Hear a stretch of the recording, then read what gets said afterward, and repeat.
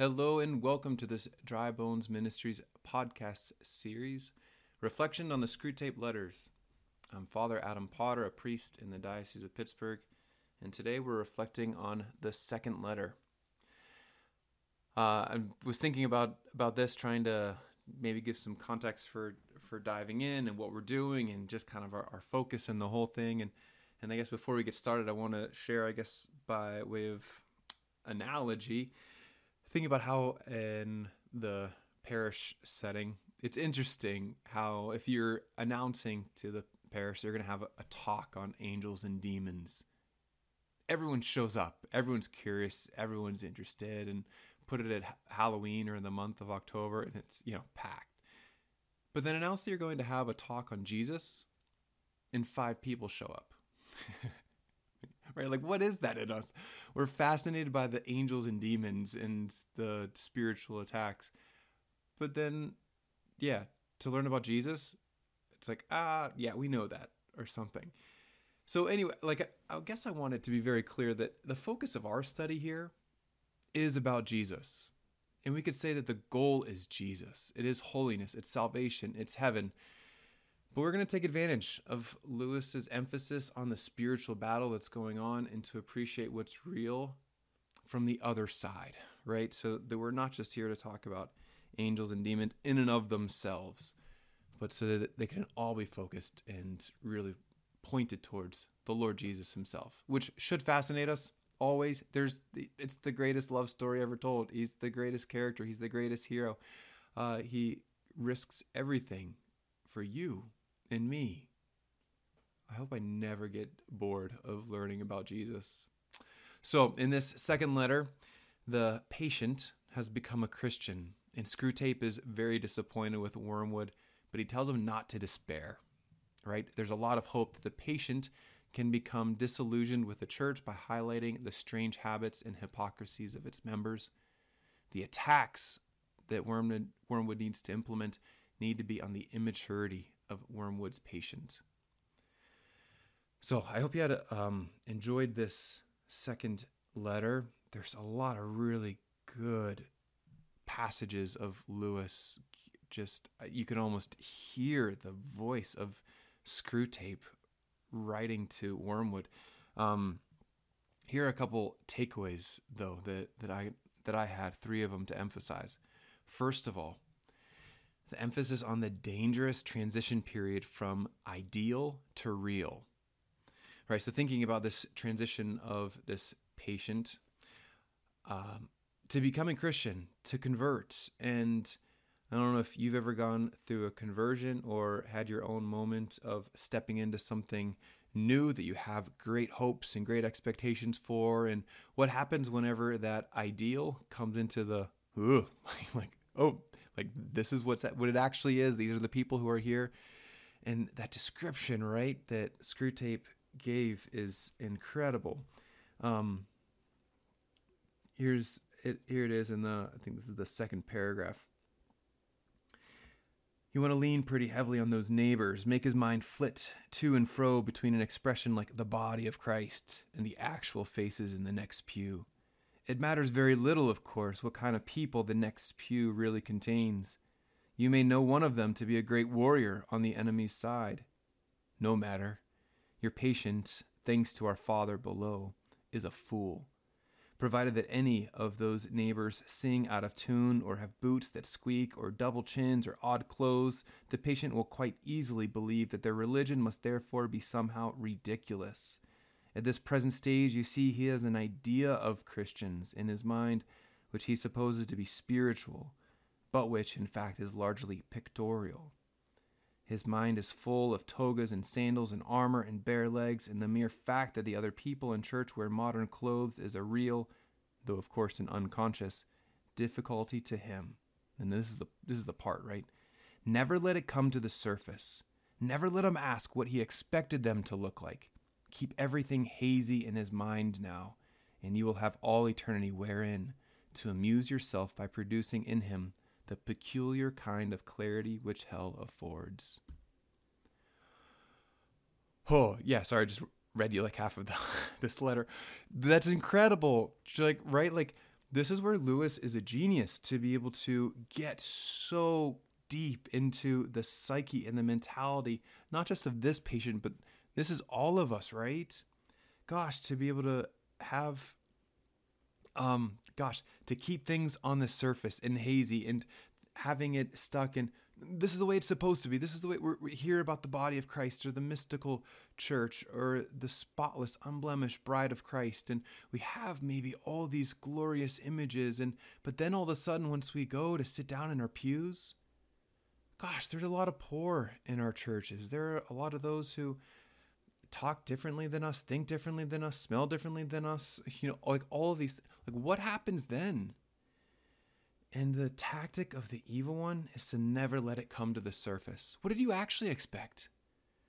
Right? And reading the scriptures, you realize the king has a banquet for his son, and he invites everybody. And to those who don't come, he goes out to the streets and invites even more, right? The poor, the lame, the beggars, the crippled, the prostitutes, the sinners, the tax collectors. Who do we expect to be in these pews? And this is where the evil one loves to get us. Keep thinking it's all supposed to be perfect or good or just like us. So that's the first tactic, right? It's that dangerous transition period from the ideal to the real. Keep them on the surface. Here's the next takeaway that I just thought was really insightful. That God takes the risk of this difficult transition period for the sake of our freedom. Lewis talks about it the same as like difficulty in learning a new language, or a married couple learning to live together. The honeymoon's over, right? Like, we had this great time, everything's great, able to enjoy our love, enjoy the newness, but now we actually have to share a common life together and compromise. And whose family are we going to for this vacation or next? Or what happens then? It's from the dreaming aspiration to laborious doing. Isn't that a great line? From dreaming aspiration. This is what our love can be like, or this is what it'll be like when I learn this French language and go to Paris and be able to navigate the whole thing. And then it's hard, to learn the declensions and the conjugations. But God allows for this difficulty. Lewis says that God has an inveterate love for the human vermin so that they can become sons and daughters. Inveterate, I had to look this word up. Inveterate love is having a particular habit, activity, or interest that is long established and unlikely to change. So this inveterate love it's something like pesky and stubborn and unchanging that God has for us.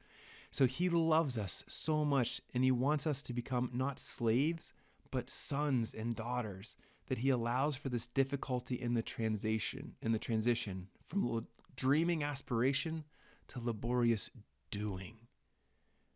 He desires our freedom and therefore refuses to carry us. Have you ever seen this? This is, I think I would call this tough love, loving someone enough to really allow them to struggle. I remember going on a mission trip, helping out the Missionaries of Charity, and there were a number of disabled, stroke victims, work accidents, different things. And I remember this one nun, missionary of charity, yelling at this man in the wheelchair to get up. And I'm like, oh my gosh, sister, like, he's in a wheelchair. And she said, no, Father, he can walk. Like, oh, she went back over to him and said, you can walk. And if you keep relying on this wheelchair, you're never going to get any better, and we're going to kick you out. You're here to get better, and we're not just going to let you take advantage of this time and waste it. And yeah, so I think about that, like, that's tough love, and that's this risk that sister was taking on him, that risk to push him out of his comfort zone into a place where he can really grow. Screwtape talks about this moment as both an opportunity and a danger. For him, for the enemy, right? It's an opportunity. It's an opportunity. Why? Because in those moments of discouragement, those moments of difficulty, whether it's in our faith or whether it's in a new relationship or a new job or venture in our life, those initial moments of dryness and difficulty can be like, Lord, where are you? maybe we're tempted to be discouraged and despair. But this is also a danger for the evil one, because we can come to allow our immaturity to grow to maturity and to trust in him and to surrender and to have our own selfishness purified. That it's not just about having it our way or according to our expectations, but allowing it to be real and authentic. Does that make sense? So that's the second thing, that God takes this risk of the difficult transition for the sake of our freedom. And the third takeaway from this book is that the demons attack our weak, fickle resolve and our pride. This is at the very end of this letter where, we just see Screwtape, being relentless in talking to Wormwood to, you may ask whether it's possible to keep such an obvious thought from occurring even to a human mind. It is, Wormwood, it is. Handle him properly and simply won't come into his head. He has not been anything like long enough with the enemy to have any real humility yet. What he says, even on his knees, about his own sinfulness is all parrot talk. At bottom, he still believes he has run up a very favorable credit balance in the enemy's ledger by allowing himself to be converted, and thinks that he is showing great humility and condescension in going to church with these smug, commonplace neighbors at all. Keep him in that state of mind as long as you can. Your affectionate uncle, Screwtape. Right, so here's the thing. The demons attack our weak, fickle resolve, they can see our false humility, right? They can see the ways that, we think we're really doing God a favor, talking about the favorable credit balance in the enemy's ledger. The enemy, that means God, that we would have this mindset that if I do all these things for God, that I'm getting on his good side and I'm able to earn greater bonus points, heaven points, Jesus points to overcome my own sinfulness. And that would be to look at God wrong, because we're seeing it solely through our own efforts. And the demons attack that, go there, allow him to think that he's doing God a favor, that he's able to earn his way to heaven. How dangerous this is, brothers and sisters, as opposed to real humility and allowing the relationship that we have with God to be his doing, his work, his free gift and grace. So those are the three takeaways. First, the dangerous transition period from the ideal to the real. Second is the risk that God takes in this transition for our own freedom. And then third, the demons attack our weak, fickle resolve and our pride, this false humility that we have. So just a couple considerations to ponder. What are some of the unrealistic ideal visions that we have of the church or Christians or priests or bishops, or how about just relationships?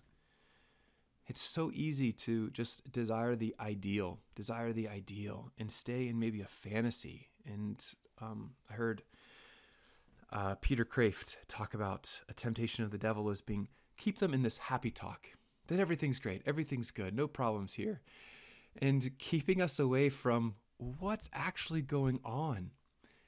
How about us? Do we have difficulty with this? To see, some of the Christians, some of the people that I really admire and look up to aren't everything that I imagined or expected them to be. How about disappointment? I think we need to consider that, disappointment is a part of the game. And even it's a part of God's game. There's a line that said, work hard then on the disappointment or anticlimax, which is certainly coming to the patient during his first few weeks as a churchman. And the idea is that God allows for this disappointment. And so why? Right? Why does God allow for this disappointment? Well, we've covered it already, but just to emphasize, to allow for freedom, and that freedom is necessary for love. Otherwise, we think it's about us and not about God. Have you ever experienced disappointment in a personal endeavor? I was thinking about this a little bit and just remembering whenever I first became Catholic. I converted to the Catholic Church whenever I was a freshman in high school and had a huge conversion through apologetics and coming from my Protestant background into the Catholic Church and coming to appreciate the reality of the sacraments and the priesthood and the historicity of the church, all these different things. And then I just remember having a really tough time, this like letdown after the Easter Vigil, receiving the sacrament of baptism, confirmation, First Holy Communion, and then it was like, well, what now? what do I do now? And I just remember that tension of kind of that letdown of like, you mean I just have to keep living? Like I have to go back to school. I have to keep like fighting to get onto the basketball team and like whatever else was on my mind. It's like, yes.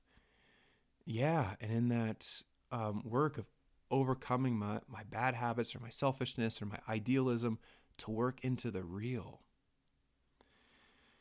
The third consideration, humility. Screwtape relentlessly tells Wormwood to attack the humility. Quote, he, the patient, has not been anything like long enough with the enemy to have any real humility yet. So friends, why is humility for a new believer so important? And maybe more just in general, what is the importance of humility in the Christian life? Something for us never to lose. Humility is just this foundational virtue that allows everything else, charity and courage and patience and everything else to actually flow from. And if we don't have humility, that true understanding of who we are, then we're going to miss everything. And maybe just to consider how the Lord's inviting us to greater humility, this honest understanding of, gosh, other people don't measure up to the way that I expect them to be. And maybe I don't either. Maybe in all honesty, I realize I've let myself down too. And I'm a lot further away on this journey than I would like to be. And I need a lot more help from God. I need a lot more help from the sacraments and from other Christians and family members to help me out. And that humility is what really allows us to take off. So we'll stop there. I hope this has been helpful. This is the second letter of the Screwtape letters, and looking forward to continuing on our journey.